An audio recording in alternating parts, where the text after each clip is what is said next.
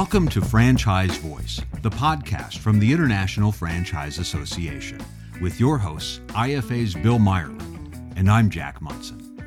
Today it's a bit different, with two interviews recorded at the International Franchise Expo in New York City. We'll hear from IFA Chair and First Service Brand CEO, Charlie Chase, in just a few minutes. But first, let's catch up with the CEO of the International Franchise Association, Matt Haller.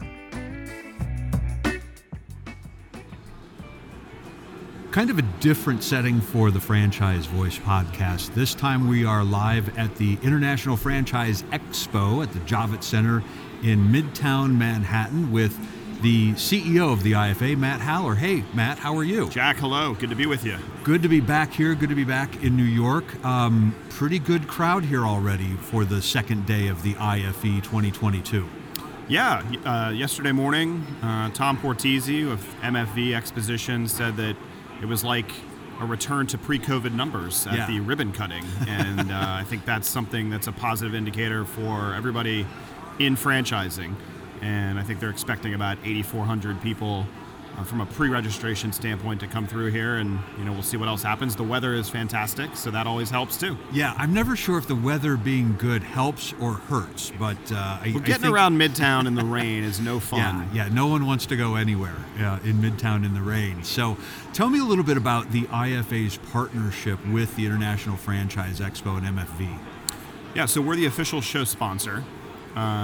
We work with MFV, who puts on the show, and their team sells the booths. Now, anybody that's an IFA member, so we have about 250 brands exhibiting here at the expo this weekend.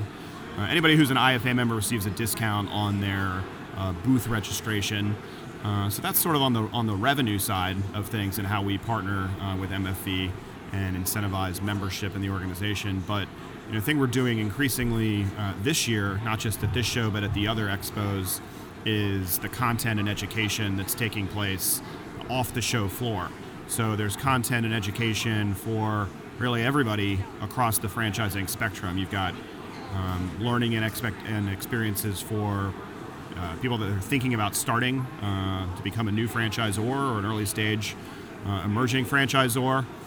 There's sort of franchising 101 content for the opportunity seekers that are here and are coming to explore franchise opportunities. We're teaching them, what to expect, what to look for in a franchise journey.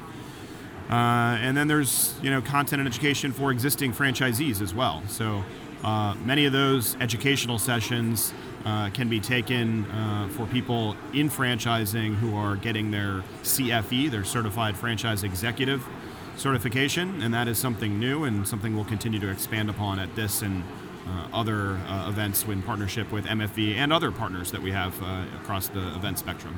Yeah, we're going to talk some more about events and some of the other partners and some educational opportunities for IFA members and other people in the franchise community in just a bit. But there will be more expos with MFV later this year. I believe we're going to be in Fort Lauderdale and also in Houston again. So, yes. Excellent. So we will have more on that in a future date. But as far as what's going on here and now, it feels like, everybody's a little bit nervous about the economy and where things are going, but it still feels very positive in the franchise world that we're outpacing everything else happening in America right now. Would you agree? Yeah, I think that's, kind of the whole benefit of the franchise model is you're more insulated from some of the other, whether currently it's inflation, labor market challenges, than certainly a non-franchise independent business. But yeah, there's a different feel today than there was, I think, at the very beginning of the year, given what's happened with the macro economy and the inflationary pressures around wages and construction and the supply chain issues. And, we're not immune from that. So right. I am hearing that, it's taking a little bit longer for, prospective franchisees, to come to a decision, particularly first-time franchisees that, may be putting, a significant amount of savings or collateralizing a home or something like that, to make that transition into the franchise model. So I don't think there's an issue on leads. I think there's more of an issue on, ultimately getting to the to the deal. And I think that's why it's important for people to be in person, because having that level of comfort with somebody you're going to do business with, like, that is the benefit of these shows, and the in-person experience that, we were all frankly missing during COVID. The shows are not, a panacea for, everything else that you need to do, from digital to, leveraging broker networks and things like that to help with your franchise development and lead pipeline. But it is something that we are seeing a little bit more of a slowdown than we were 9 months ago. But speaking of being in person, you've been in person with a lot of franchisees over the first half of this year with the On the Road program and the Open for Opportunity campaign. Tell us about Open for Opportunity. Well, Open for Opportunity is all about telling the franchise story, outside of the franchise sector. So, our members, like at shows like this, they're trying to educate prospective franchisees about their specific investment opportunity. IFA's role is to educate at a macro level. So educating policymakers so they understand how franchising is a good contributor to local communities, how franchising, really helps support veterans, and franchising has great diversity programs, and franchising is good for workers. That's something that we've been challenged on in the public policy area for a long time, and those fights continue. But we really have a good story to tell, and Open for Opportunity is really a campaign and a vehicle to tell that, and tell it not just people like me that work at the association, but really get franchisees and brands and suppliers out there speaking with intentionality to external audiences, kind of an influencer audience of policymakers, the media, developing other voices to contribute to carry our message. So, diversity chambers of commerce and people in academia, those are the audiences we're trying to use and engage in positive franchise messaging. Call it conditioning the environment for improving the policy framework that we're dealing with in franchising. Do you have cities in mind or lined up for the second half of the year for Open for Opportunity? Is that planned out so far? It is. So we'll be in California, Northern California, and Sacramento and the Bay Area later this month, and putting together a 2.5-day program in both of those markets. California, remains probably the most complex state to do business in for anybody, and franchising is no exception to that. I was just talking to a large franchisor who told me, they're not going to California anymore. And I think if you're in the state of California, that's an unfortunate thing, because your elected leaders have made it more difficult to do business in that state. And but for a lot of brands, the market is too large to ignore, and the people in Sacramento need to understand, the benefits of having a robust franchise sector who's comfortable coming and doing business in that state. So California's next. After that, we'll be in both Maryland and Virginia, down in the Tidewater, Hampton Roads, Richmond area for a veterans-focused event. We'll be in the Baltimore area for some diversity-focused events.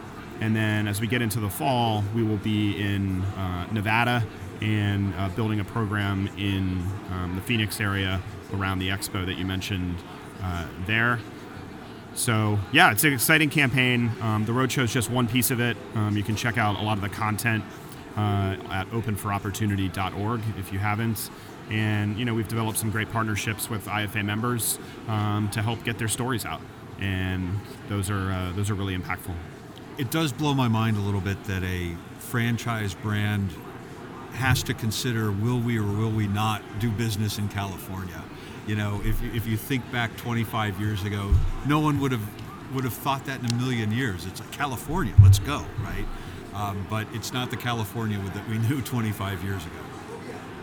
No, there seems to be no limit, and this isn't just in franchising. This is more in the legislature. Yeah. To what the state is willing to consider, putting, into place to make it harder to do business under the guise of, helping workers in this instance. But, as I was mentioning just a minute ago, we have great data that, shows that franchising jobs are creating better wages, more benefits programs than businesses operating outside the franchise realm. And that's a really important story to tell, and we have to get that message across.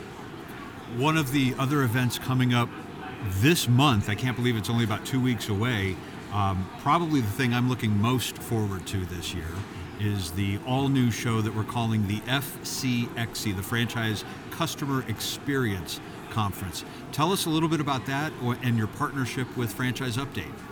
Yes.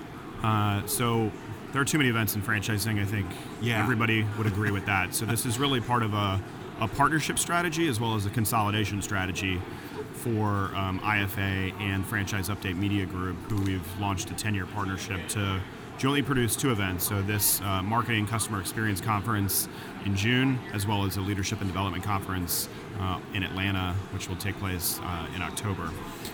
So FCXC is a hybrid event where IFA used to operate a franchise operations conference and a franchise marketing and technology conference, and Franchise Update Media had a existing marketing conference. We've consolidated those previous three events into this one larger event. So there will be tracks for each of those disciplines, and those disciplines are increasingly, inside franchise organizations working or needing to work, very closely together. So that was based upon feedback from, a lot of franchisors that we talked to. And so we're building the event with that in mind, those integrated functions, and bringing those teams together, but also tracks for those specific disciplines as well. So it should be a great show, first of its kind. And I think right now we're, a little bit over 300 attendees, and things are looking really good for a first event. What I really like about the concept of this show is just what you said about the three tracks, where it isn't just marketing people or just operations people. From one brand you could bring, maybe the head of marketing and maybe also an operations person and whoever's in charge of technology or IT. Have all of those people attend together. Some of the sessions will be a little bit more focused to their specific discipline, but the keynote speakers and some of the general sessions are things that your team should probably attend together and maybe bring back to everybody else within the franchise system. So I love that concept. That's exactly what our hope is, and it seems like the message is resonating within the community. So we're excited about it, and you can get more information about it on the IFA's website, franchise.org. And registration is still open. You can register for that show now at francxc.com. That's happening in Atlanta, Buckhead specifically, at the Intercontinental, June 20th through the 23rd. So again, registration and info at the IFA website and at francxc.com. Matt, thanks so much for joining us here in New York City, and I guess I will see you next in Atlanta. Thanks, Jack.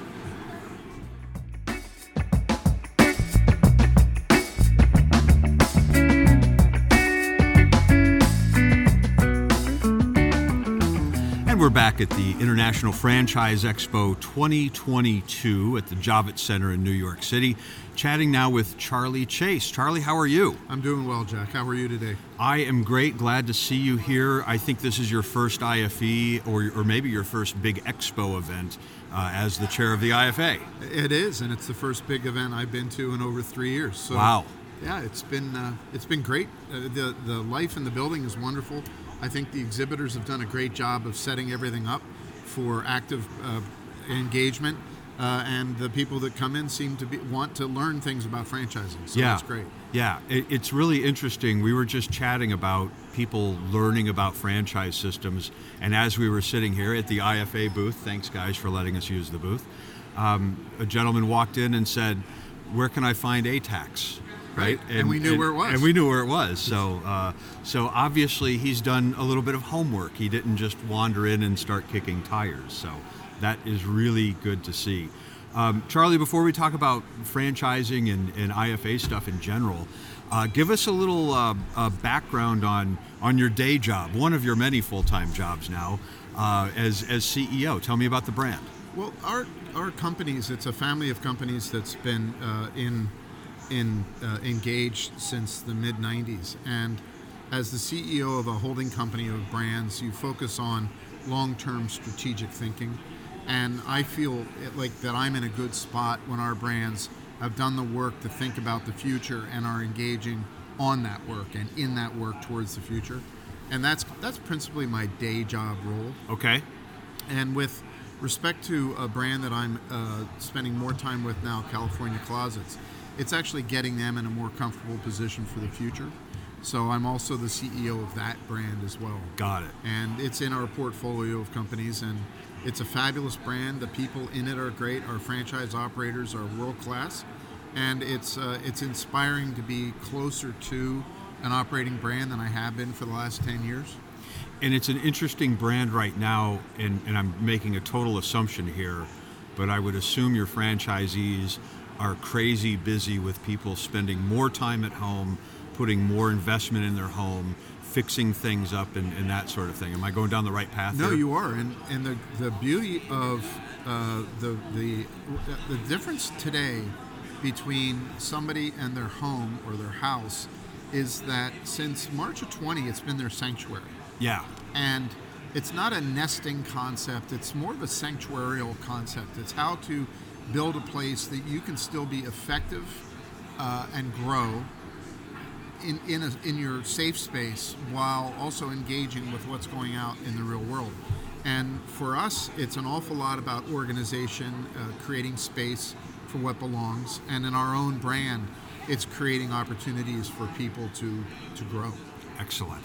What other trends are you seeing in franchising, whether it's with home services or other types of brands? You talk to probably more franchisors and franchisees than anybody else in the industry these days. Franchising as a business model is one of those curious things that not everyone understands. When you think of a franchise, you probably think of McDonald's right off the bat, and then if I said the Dallas Cowboys, you'd say, oh, that's a franchise. Yeah. But the reality is franchising is a business distribution model. It's where somebody has a big idea and they want to distribute it with others as business. They're not partners, but distributing the business model in their home community. And franchising as a business model is very empowering in that way. It allows an entrepreneur in their community to take a big idea from another community and distribute it and grow it on their own behalf for their own account in that community. And then franchising as a whole now is better recognized in their communities as giving back because we create a lot of jobs. In the food business, we're very concerned about food safety. And in other forms of business, we are very concerned about building our brands and delivering a consistent product. So I think across all of franchising, it's just about harnessing the power of this I refer to it as a democratic wealth distribution system.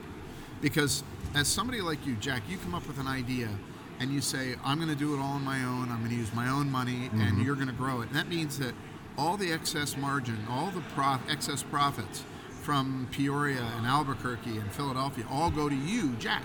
But in franchising, that money actually stays in the community. And that's a very powerful concept that I think is uniquely North American, and I think it's going to continue to grow. Excellent. What are some of your thoughts and goals and objectives as the new chair of the IFA?